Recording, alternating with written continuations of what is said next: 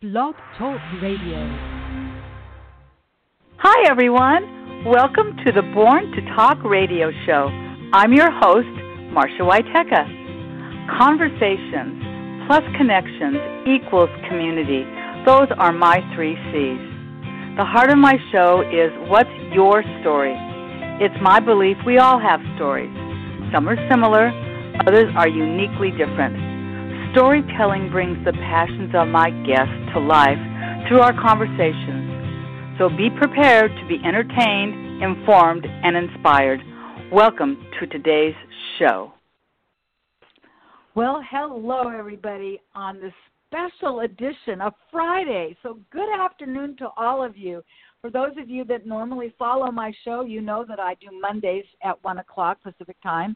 But today is a special edition show because it's a special show, because my guests are storytellers.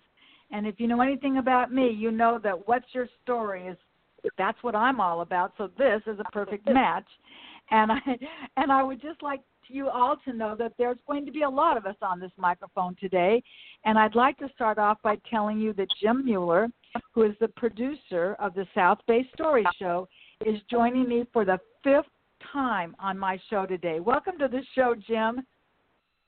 Hi, Marcia. It's great to be on your show, and thank you, and I've enjoyed every single time that I've been with you. Thank you. 3 of them were in the studio, right? But now we make it simple, Jim. You can just sit in your pajamas at home and you can call in and no one will know. And along with Jim are 3 of the 9 storytellers that will be at your show. There's John Gran, there's Judy Francis, and there's Russell Bischetto. And I'd like to welcome you to the show, John. Thank you for coming on the show today. Thank you, Marcia. I'm looking forward to today and sharing our stories. I've heard your program before, and I'm just so thankful to be here. Thank you so much. Terrific. And, you know, another part of my show is conversations plus connections equals community. And you and I have a mutual connection in the Kiwanis Club from Redondo Beach, right? Yes, absolutely. Yeah, because I had 2 of your members on my show last year. Okay, so there's that connection. And hi, Judy. Welcome to the show. Hi, Marcia. Thanks so much for having me. I'm very excited about doing this. Me too. And last but certainly not least is Russell Bischetto. And Russell, just so you know, he is really a part of what I consider my extended family. I think of him as a son of mine.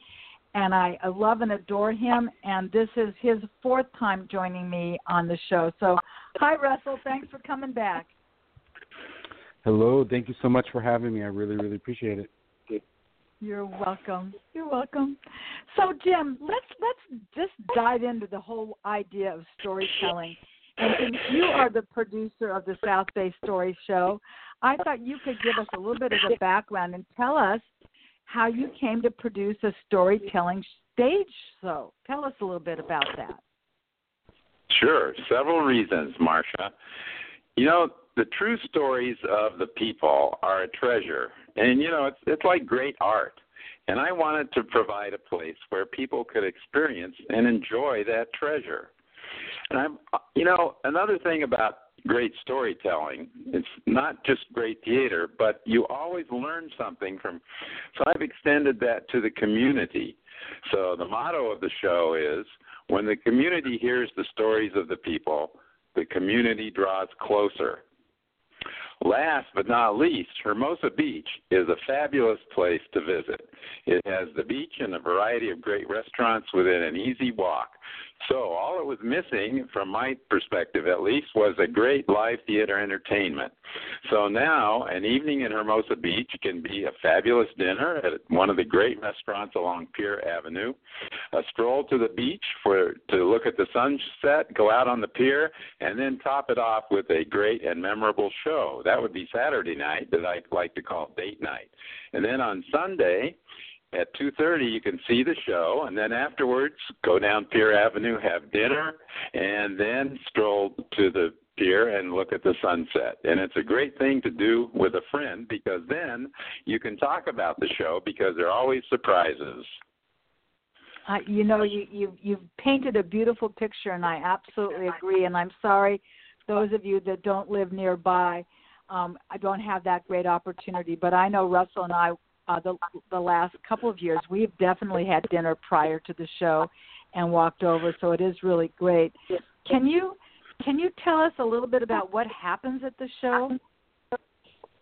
Right. Well, it's a live stage show, and it happens in a kind of a smaller theater that I think is ideal for storytelling. And it allows us to have very, very little between the audience, the listener of the story, and the teller of the story. We don't need microphones and podiums and all that sort of thing. The storyteller just stands up there in front of the audience of about 100 people and will just tell his story or her story. So we have three types of stories, actually, in this particular show, and we start out with our musical story. Now, the musical story, since music has always been a great part of storytelling, in our show, the musical story is always a solo instrument, and I try to get musicians who are great, really good players, but playing instruments that aren't often featured as a solo thing. And I think this by itself, just the fact of hearing an instrument you don't often hear solo, is an interesting part of the show to the audience. So this time we have Alex Hahn, and he'll tell his story with his saxophone. Even though you often hear solo sax in front of a band, you don't often hear it all by itself. And it has the sound qualities that are much like the human voice. Alex is a great young talent. And then after Alex, we have 8 people, including John and Judy and Russell, each telling a true personal story that lasts about 8 minutes. And these stories are varied and wonderful, each in themselves. They're each a little theater themselves. I like to think about it as the theater, the stage, is really in the mind of the person hearing the story. And our storytellers set the stage in the person's mind and imagination. And, the action happens all inside the people's heads. So it's like theater in your head. And the stories are about a time in their lives or some incident in their lives, but they're true and they're personal. Now, for this show, I've added a third type of story, which is a stand-up comedian, Chuck McPeak. And Chuck is really a great personality. He has a tremendous stage presence. And stand-up is an interesting kind of storytelling. It's almost always an observer who's commenting on the oddities and quirks of society and finding the humor in them. So that's what happens at our show. Wow, it's going to be fun. I didn't know about the comedian. I have a couple more questions that I wanted to ask you, Jim, but I think I'm going to move around a little bit and bring John in right now and then come back to a couple of those questions. So, John, okay. I thought maybe you could just tell the audience a little bit about yourself. I think it's always interesting for me personally to know something about my guests. So could you just share a little bit about yourself? Sure, absolutely. Well, my name is John Gran, and I'm a resident of Redondo Beach. It's a city that's right next to Hermosa Beach. And I've known Jim for probably the last 5 or 6 years, and we've had a kind of a business connection through a couple of our business organizations that we mutually do. And he mentioned about this South Bay Story Show, and I was a little intrigued. I have recently, over the last 2 years, I've become a Redondo Beach City Council member, and my story really is about being a City Council member and kind of the crazy life that we lead. And I've been enjoying actually being able to get stuff done for my neighbors, but also being able to really tackle some of the larger, bigger issues within our city. And it's fun. I have to say. The part that everyone always asks about is, what is it like to be a city council member? And that's what I'm trying to do with my story. That's terrific. And as I'm listening to you speak, I realize that not only do we have the connections with Kiwanis, but I know some of the other Redondo Beach people as well, and that is the beauty of conversations and connections, because it does build community. So that's really neat. So I'm just curious, why did you decide to be a storyteller? Sure. Well, I've as I mentioned, Jim had this, and it was intriguing as well. But I realized that becoming a city council member is kind of an anomaly. And when I say, hey, I'm a city council member for Redondo Beach, everyone either says, oh, I'm so sorry, which I get quite a bit, or they say, wow, what made you do that? And I've been telling my friends and family and a number of folks that I've met about being a city council member in my personal life. And one of the times that I did that with Jim, he's like, that would be a terrific story. He challenged me to actually think about how I would display or characterize how to become a city council member and what to do. And I'll tell you, it was just a wonderful challenge for me to figure that out. I have to say, Jim and his crew and his production team have been very helpful in making sure that I kind of stick to the facts and make it a personable story and all that. And it's just been a great thing to be able to be part of. Well, you're going to love it. You're going to love, just from the audience perspective, sitting and listening to people stand on stage, recognize that for many people this could be the first time that they're ever on a stage talking about their own personal lives. It's a wonderful experience for both the speaker, I believe, the storyteller, and the audience, because we can see each other, and it really is. It becomes personal, even though there's 100 people sitting in the audience. So tell us, what is the title of your story? Well, it's based on a true event that happened very early in my career as a city council member. I was sitting on the dais one day, and we were talking about a state regulation about how to move our elections from odd years to even years to comply with a state law. And one of the ways that you have to do that is you either have to shift them backwards about 6 months or shift them forward 6 months or extend the terms. And we were debating that up there, and one of the public came up, and I was advocating, hey, we need to extend our elections about 6 months ahead or further out to be able to comply with this law. And a gentleman came up and said, what, you're complying with law? That sounds like something Vladimir Putin would do, and John Gran wants to do this. I was a little shocked that someone would compare me to Vladimir Putin. So the name of my story is I Am Not Vladimir Putin, and I'm trying to make sure that everyone realizes that. Oh, that's a great title. Did you come up with that title by yourself? I mean, how'd you come up with that title? I had this story and I was coming up with it, and Jim and his production team helped me a little bit with that and kind of to craft a little bit more personal and bring in the audience to kind of sit in my seat with me. So I have to say I did some of it, but Jim and his team are just fantastic to work with. Well, you worked with Tony, correct? Yes, with Tony. Yes, absolutely. Tony is still directing, right, Jim? Yes, he's our director. Now, unfortunately, Tony caught pneumonia. So, oh no. We had yes. Well, he's in the hospital, but he's doing okay. Fortunately, he was able to work with all of the storytellers, and so my assistant director Donna is going to take over to handle it the rest of the way. So. We'll be in good hands, but we're really wishing Tony the best, and I have to keep him apprised. He said, you have to keep me up to date as to everything that's going on, because I want to know how the show goes, and he's always been very involved.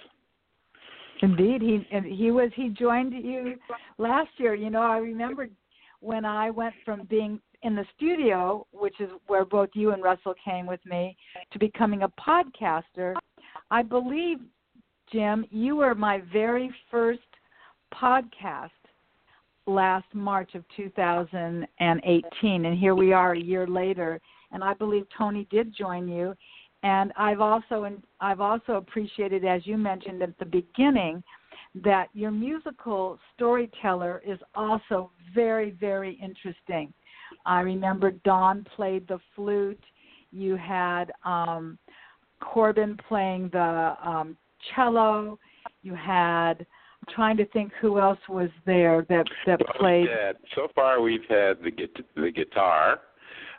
Which is right. Often a solo instrument that sort of goes against what I was talking about earlier. But then we had the clarinet.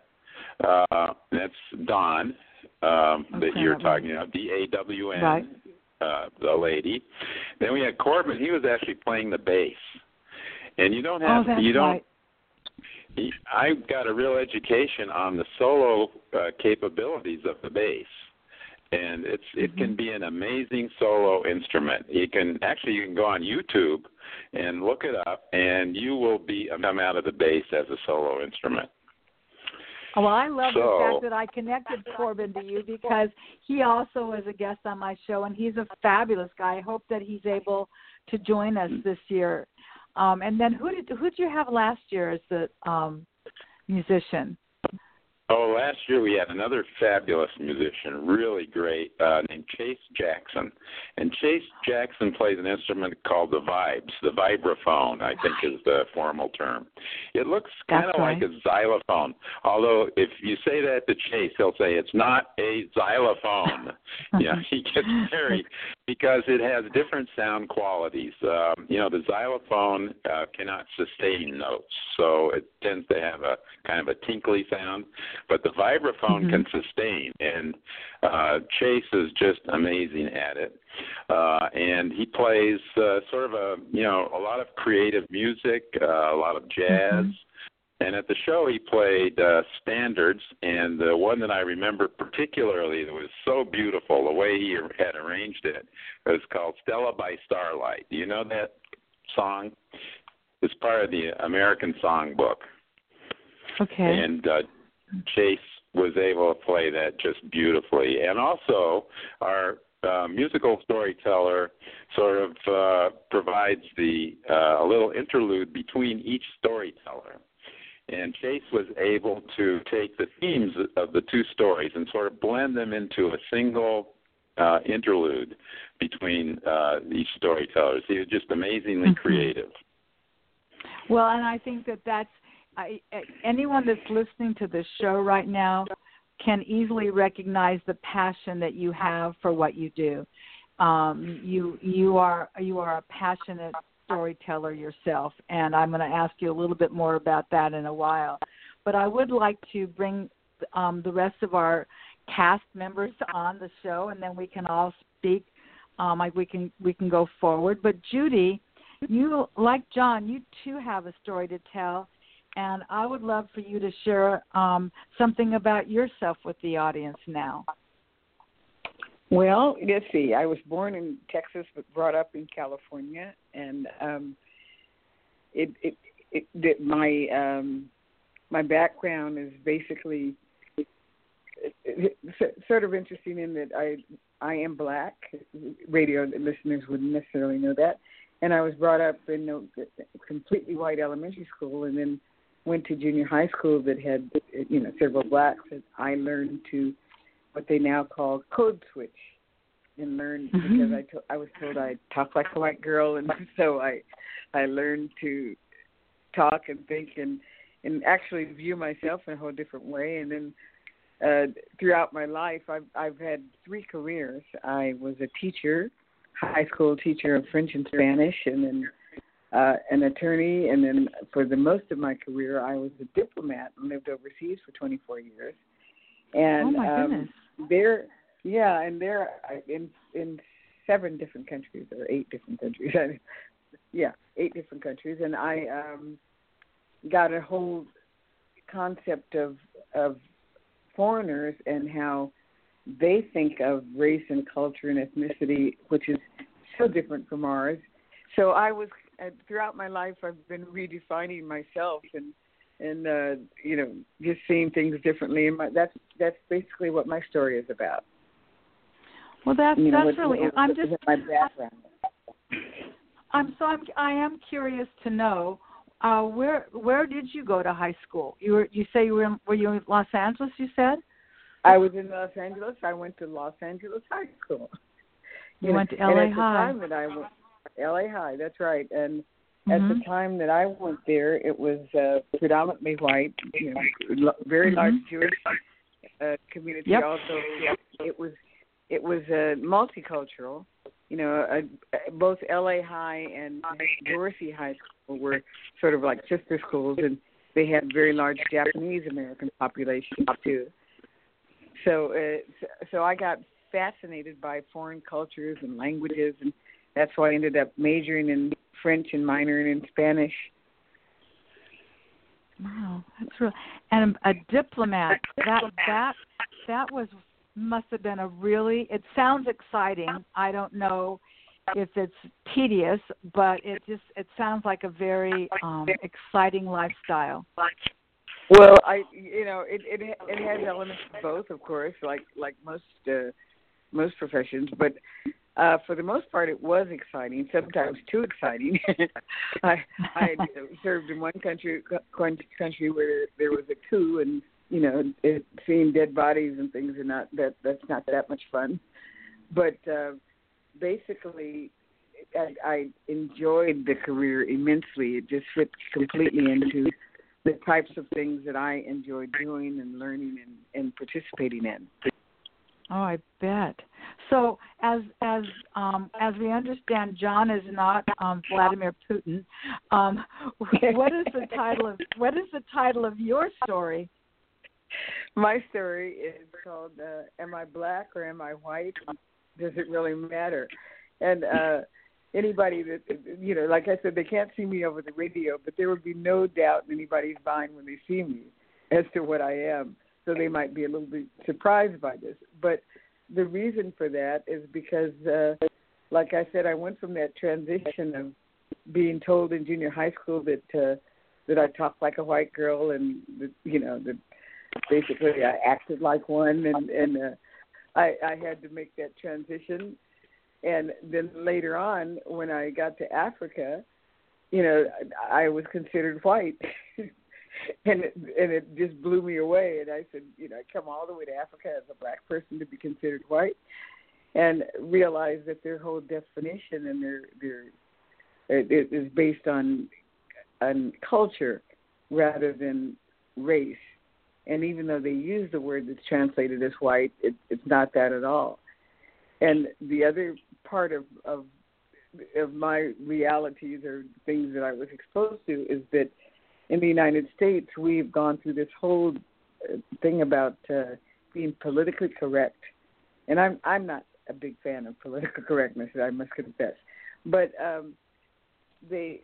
I'd come back, when I was a child, I was considered either colored or Negro, and then it became black, and then Afro-American and African-American. And we've gotten so sensitive about what we say to people.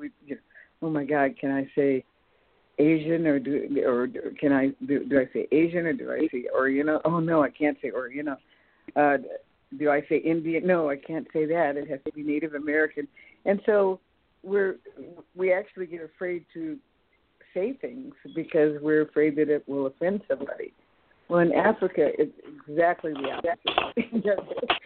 They say it as they see it, and so part of my little story will be to give some examples of things that shocked me at first, but I got used to them in the way that they say things. That's so fascinating what you just said.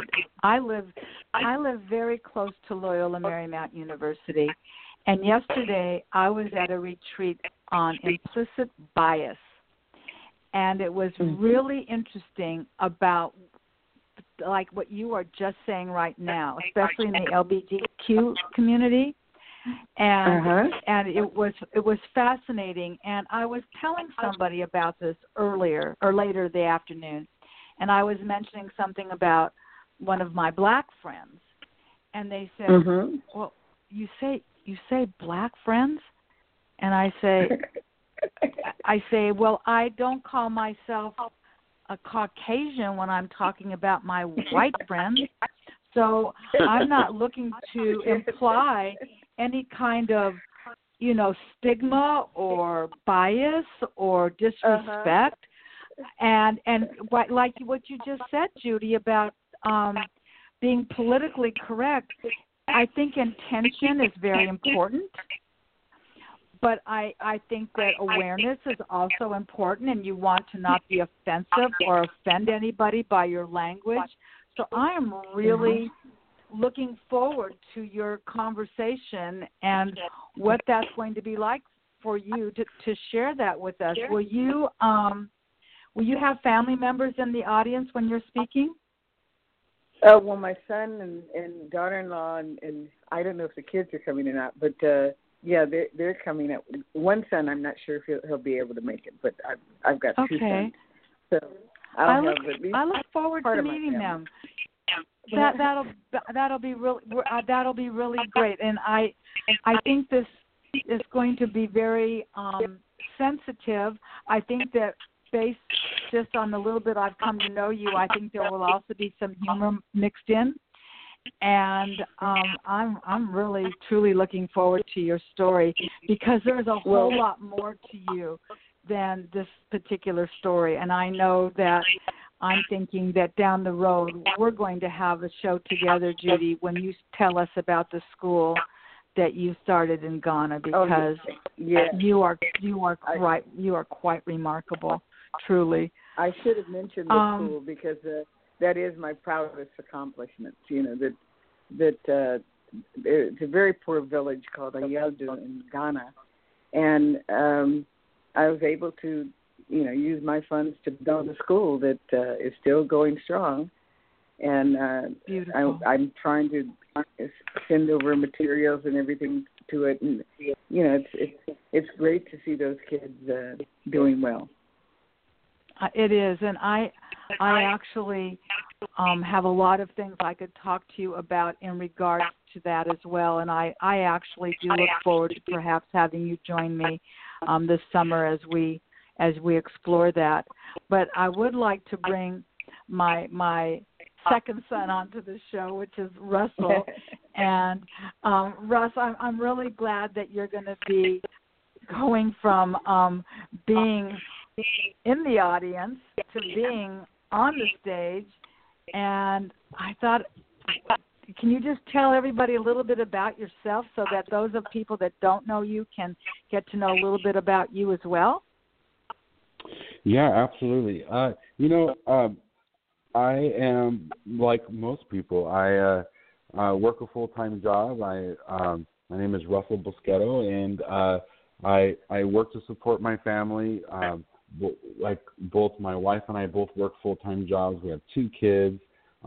One's graduating high school. One just started middle school, and we're just trying to live and raise our children to the best of our ability, and at the same time running a small little nonprofit to try to feed and bring hope to as many people as we can. And I think we'll talk about that. So what I'm curious to know is, Russ, why did you decide to be going from the audience to going onto the stage at this time? Well, I believe I've always loved hearing people's stories, and that's the reason why, when you had first mentioned to me a few years ago about this, when we went the first time, I was hooked, and I've been going every year since, because everybody has just some absolutely amazing stories about things that they've done, and I love the variety of stories that they've had every year, and some make you laugh and some make you cry, and some are unbelievable, and it's just a great night, and too many times, in this crazy world we live in, do we get to go have something that's absolutely positive. You leave that night feeling higher and more uplifted than you did when you got there, and I think that is an amazing feat just in itself. And so I think it was you actually that said you have a really good story and you should actually tell your story here. And I remember thinking, well, it's not that big of a deal, but yes, you know, it is. the thing is you know, it is a big deal, and it's, you know, I'm telling. I have a unique story because my story is just as much about me, but it's just as much as about my son at the same time. And so for the people listening, what is the title of your story? Yeah, so the title of my story is A Dad Helps His Son Feed Them All. And so it's without giving it the whole story away, it's about a young 8-year-old boy who saw a problem and decided that he wanted to fix it. And it's the journey that we have now taken coming into our 4th year of trying to feed them all, and then how he's grown into doing other stuff as well. And the amount of people that he's been able to touch is astounding. Just from the people that he's fed to the volunteers that he's touched to the people that have always wanted to do something to make a difference in this world and now have an avenue to do it through the drive and decision making to be a difference maker of one 8-year-old kid 4 years ago.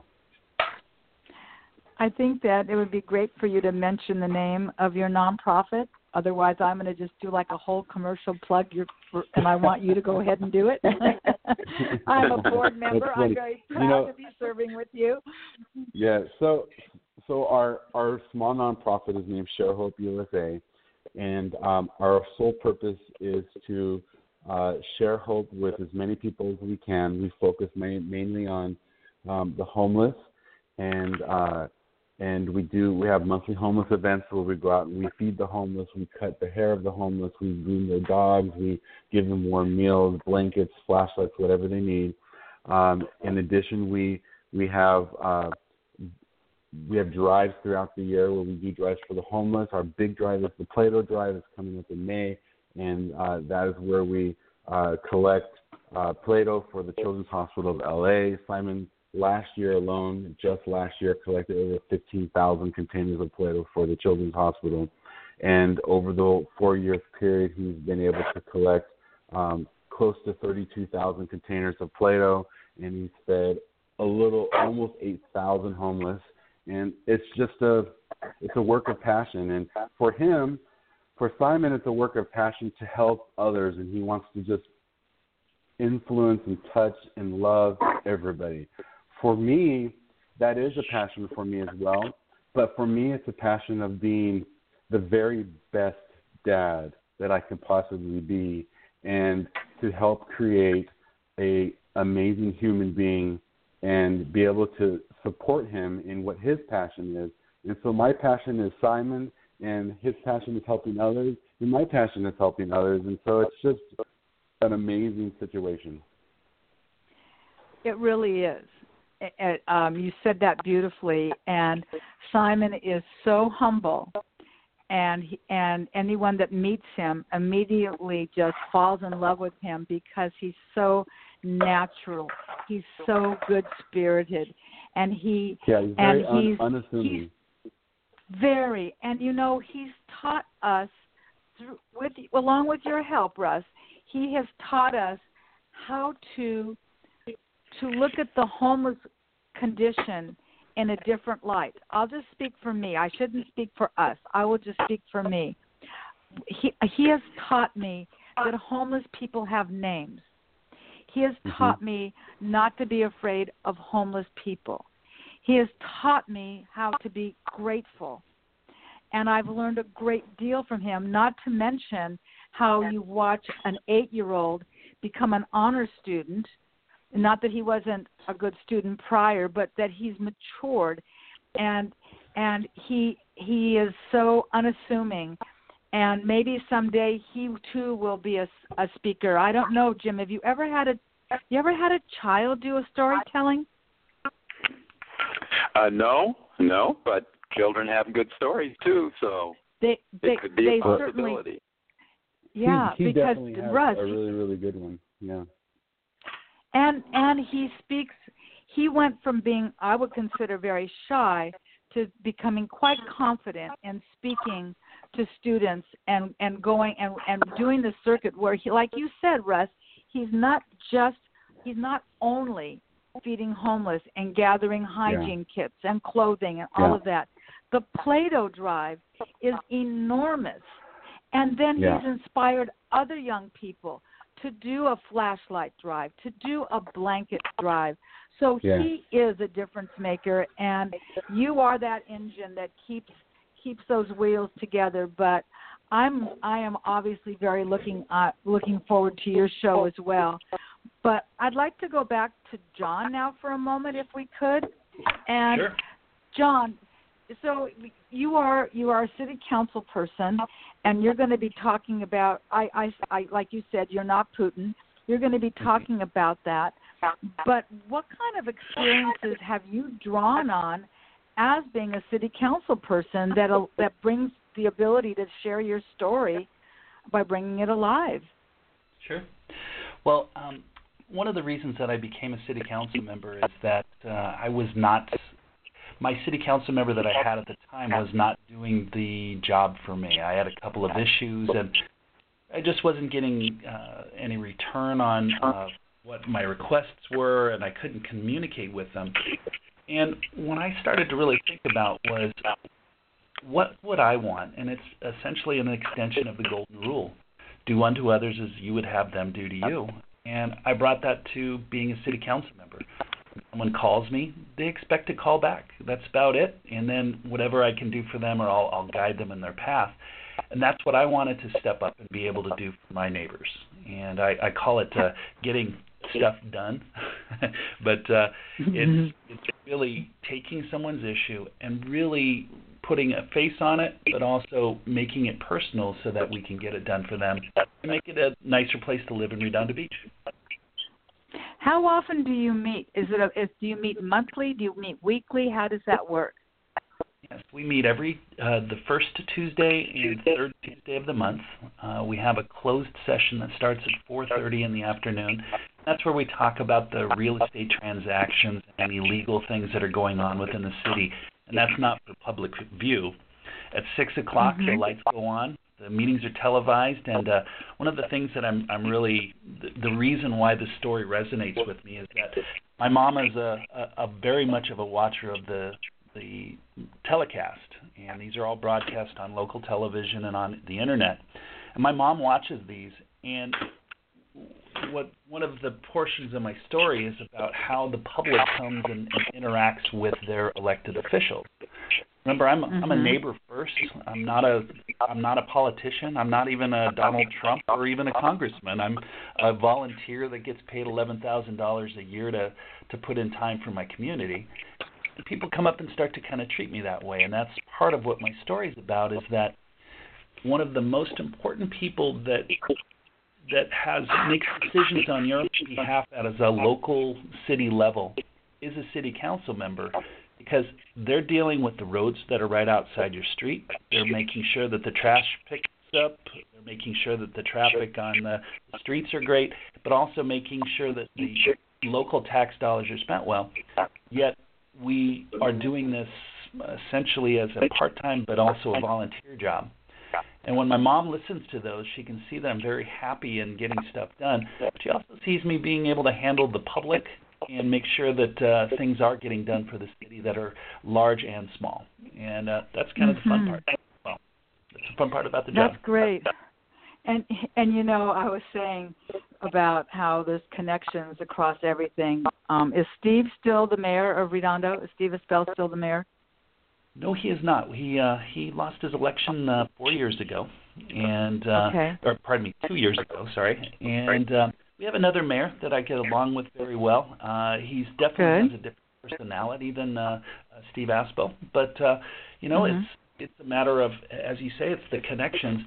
I have to have connections with both the mayor and my fellow city council members, and then we are the public face of the city as our residents try to interact with the city.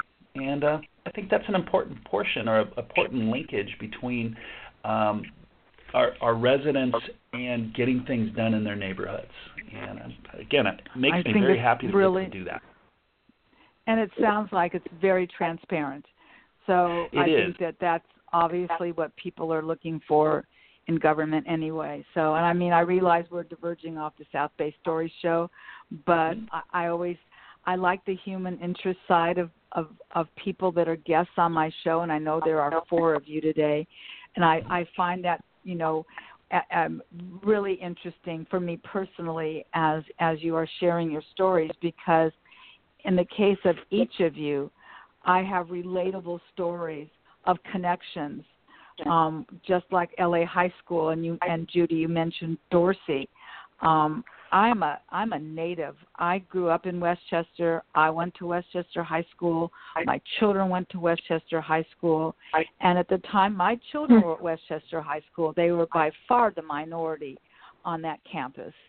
And when my mother went to Dorsey, you know, that's how far back my lineage goes in Los Angeles. My mother graduated from Dorsey in the winter of 1946. I have friends that have attended Dorsey, and it's really I think that that's what's so lovely about the opportunity to do a show like this, frankly, is because if we spend this kind of time in discourse where we are just speaking about what we have that includes us together as opposed to what excludes us, and we recognize that while our stories are all different, we have a commonality that binds us. And I wish that we saw more of that in the news. I wish we saw more of that in the newspaper.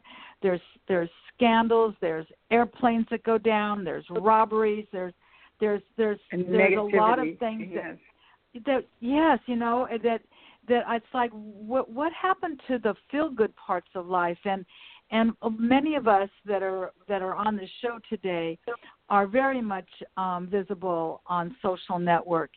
And I can just tell you, and I realize that this is, you know, what can I tell you? I mean, Russell's really important to me.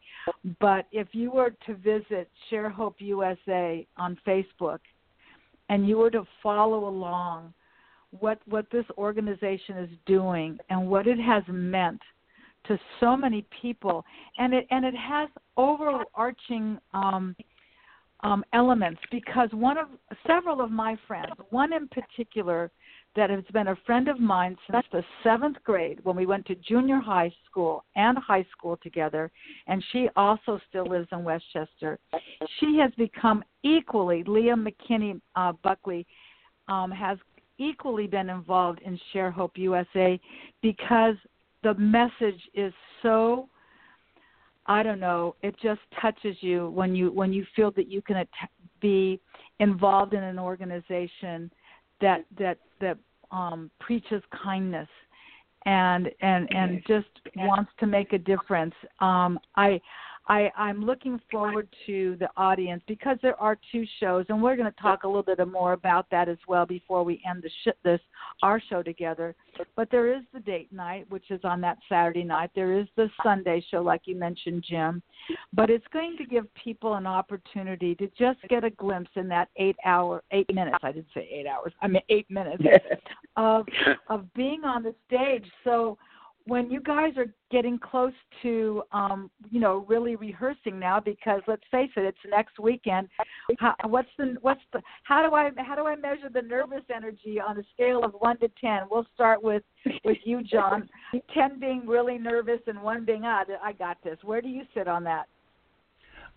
Literally, I'm a number 1, and the reason being is I'm a politician. I'm a ham. I love it. So just give me the microphone or put me up on stage, and I'm happy as a clam. So no problem here. Oh, my God. Do you want to know something? So like I said, you and I have never met. That is one of my words. Give me the mic. I love that. That's fabulous. I love hearing that. Oh, my God. What about you, Judy? Where do you sit on the nervous you're a diplomat. You probably aren't nervous either. I've never done this, so I'm a little nervous, but hopeful. Yes, you're going to be great. You're going to be great. And unfortunately, I don't get to see as I'm an audience member, I'll be there both nights, the nighttime, the daytime. I don't get to meet the guests until after the show is over. So I can't give you a pre-hug. So you're just going to have to feel it now, all right? And we'll do the real deal after the show on Saturday. And what about you, Russ? Where do you sit on the nervous meter? Well, you could probably notch me in at around 4.5. There's some healthy nervousness. You just want to make sure you present it properly and enunciate. Right. Enunciate. Jim, I have a question for you that I was going to ask you earlier in the show, and that is, okay, so you've been doing this. You've produced all of these shows. You've had 40-plus people telling a story. What about you?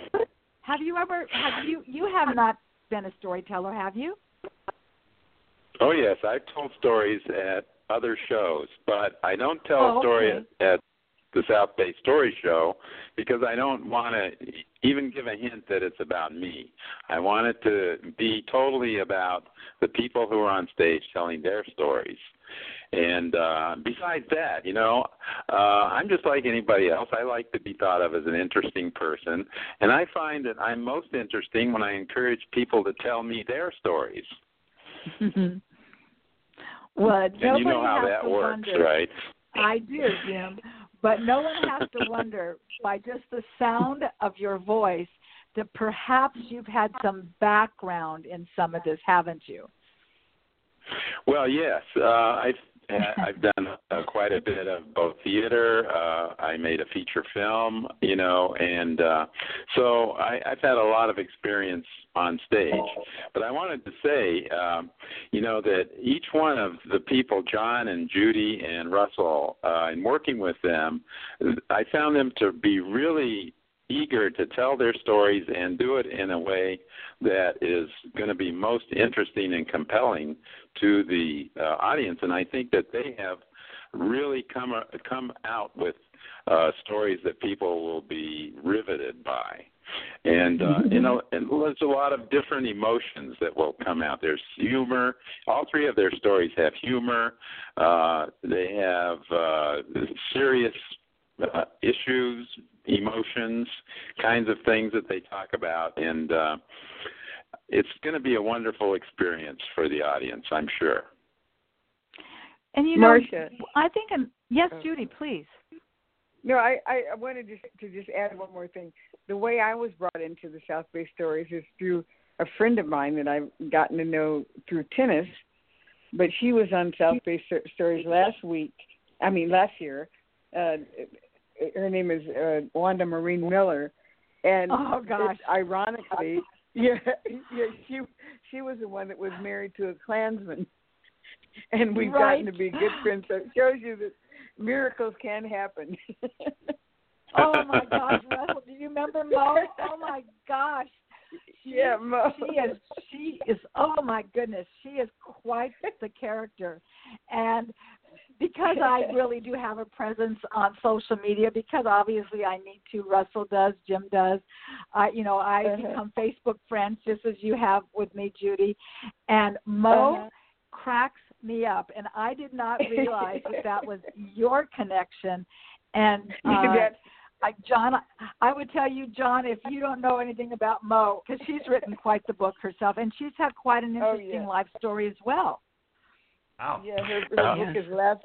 I'll put in a plug. Her book is Last Trip Home, and I'm one of the people that wrote one of the comments about it. Oh, no kidding. That's funny. Yeah, it's really so exciting because you just never know. That's the beauty I would like to share with the three of you that have never spoke before. You never know what's going to happen in the show. As an example, when Corbin was the musical storyteller, and I had recommended him to Jim, I had recommended another friend of mine that is the reason how I met Russell. And this guy's name is Jabari K. Smith. And if it wasn't for Jabari, I wouldn't have ever met Russell. And Jabari I met because he worked for the Sparks, and I'm a Sparks season ticket holder, and that's how our connection started. And Jim, you want to tell the story what happened on the Sunday show when he was presenting on his second day? Because it's so funny. Yeah, Jabari is one of our storytellers. Either a year ago or I don't know, it was 2 years ago. Anyway, so he was an aspiring NFL player as a defensive back. He was a star in his college at Texas Tech, and so he was expecting to be drafted by the NFL and play professional football and make a lot of money and, have all that life. And it turned out to be kind of a struggle for him, and he has he's since made a whole profession out of helping people, and he wrote a book too, helping people get through disappointing times and come out the other side with a feeling of strength and empowerment and success.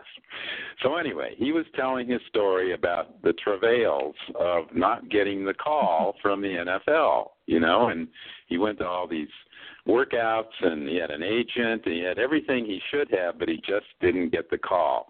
All of a sudden, in the audience, a cell phone went off. And I thought, oh, God, my worst nightmare. But Jabari, without missing a beat, he said, oh, the NFL is finally calling me. It was just so serendipitous, so funny, and so, the audience, oh my gosh, the audience great. Cracked up. They thought that was I think that was the funniest thing that happened in that show. It's the NFL. Oh. It's the NFL. So, my friends, you just never know who might not be turning off their cell phone and calling you and saying, oh, my goodness, I need to speak with you immediately. I think you're going to have you been in the venue itself yet, Jim, with your cast? No, they do that next week, next Friday night. It will be their introduction to the venue. We'll have what we call a dress rehearsal, and they'll have time on stage, be able to tell their story on stage and get the whole feel of the whole theater and everything. They'll have a little audience there. And please, storytellers, don't be intimidated. Audiences don't bite. They actually love you. But anyway, they'll have a little audience there that will help them kind of get the feel of it and maybe calm down a little bit and decide, well, this isn't so bad after all. And people do like my story, so it'll be a good opportunity for them. Let me ask the storytellers. It will be fun. Pardon me? It will be fun, but I wanted to ask each of the storytellers, are you memorizing what you're saying? Are you having notes with you? How are each of you actually presenting? I'd be curious to know that part. Well, this what is about John. You, John? Go ahead. This is John. I'll go ahead real quick. Sorry about that, Judy. I've been reading my story pretty much every day for the last 3 weeks or so. So I know it pretty well. It's great to be able to have it in front of me to reference it if I need to get the kind of the context or I lose my place a little bit. But for the most part, Jim and his production team have just really been able to kind of focus me in, and it's now completely my words. I probably look at the page once a paragraph, and that's about it. Terrific. All right. And you're going to learn, they'll show you how to walk the stage and engage and do all of that when you do the physical production. What about for you, Judy? Basically the same thing. I have notes, but I'm trying to study those so that I'm not reading them, and we'll see how it goes. Yes. And what about you, Russ? Hello, Russell. Is Russell, I know you're still there. Can you hear me? Yes, I'm still here. Yeah, okay. With me, it's really easy because this is my story, and so I've lived it. So it's good to have the words in front, like Jim was saying, because you can look upon them. But It's just telling my experience, what's been going on. So it's going to be pretty easy. Great. Well, I'm sure that you're all looking forward to this, and it will be very interesting. I'm looking forward to finding out from each of you if you felt that your Saturday night show prepared you for your Sunday show, and if it felt the same or felt different. I'm assuming you're all going to have. I know I asked you, Judy, and Russ. I'm assuming that the family's coming. What about for you, John? Will you have family members there as well? Yes, my wife's going to come to both shows, and my mom will definitely be there on Sunday. But I actually have a couple of special guests that I hope arrive. So I have a couple of special guests. When you're a local politician, you have a bunch of trolls that troll you online and make really disgusting comments and all sorts of stuff. I'm actually reaching out and inviting them and saying, if you would like to show up to my production or my show here, I will have a ticket waiting for you at Will Call. And I have 3 of those folks coming, and I certainly hope they show up. That's awesome. I think that's great. I think that's great because you know something? They may have a different outlook on you after you've spoke for 8 minutes, and maybe they won't. And that isn't your goal anyway, frankly. But it would be an interesting side pocket benefit if indeed these folks that you've referred to, I'm sure they're not listening to this show. I'm sure they're not. Yeah, Marsha? Yes. John has taught me I'm missing a whole audience. I keep telling people, invite your friends. Well, I should tell them, invite your friends and your enemies. That's a whole new audience. God. We could fill an entire stadium with people. Jim, you're welcome. Oh, that's so funny. Well, you know what? Let me just do this mother thing again. All of a sudden, I can't. You're in politics, so yes, there could probably be sides. I can't imagine anybody knowing Russell, Yessie, Hillary, and Simon, and not just thinking that they're better than sliced bread. So, that won't be Russ's. That won't be his. I don't know about that. They might be already lining up. Russ, I don't think so. And it's so funny. Names are so interesting. Russell's name really is Russell. And I'm sure, I don't know, does your mom call you Russell? No, she's got a nickname for you. She probably doesn't call you Russell, does she? Moms don't call us by our real names. They call us by our nicknames, yes.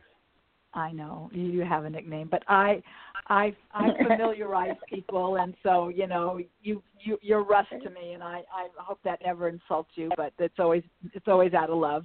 But so as we're coming to the end of this really great show, and I wanted to just let our listeners know that they can visit. I'll be posting this online so that if somebody did miss the live show, they'll be able to go back and listen to it later. I'll have the link available for people so that they can follow it. And I just want to thank all of you for joining me today and being a guest on my show. It's just been beautiful. Thank you. Thank you. Thank you, Martha. You're welcome. And I look forward to seeing you a week from tomorrow, everybody. So go out and have a fabulous day. And I'm going to say goodbye to you now. Take us out with a little bit of music. And I'll be ready to do a show again on Monday with my friend. Well, I haven't met him, but everybody becomes my friend. His name is Ryan Howes, and he is a psychologist and a writer. And I look forward to him being with me on Monday. Have a great weekend, everybody, and thanks again for listening. Thank you.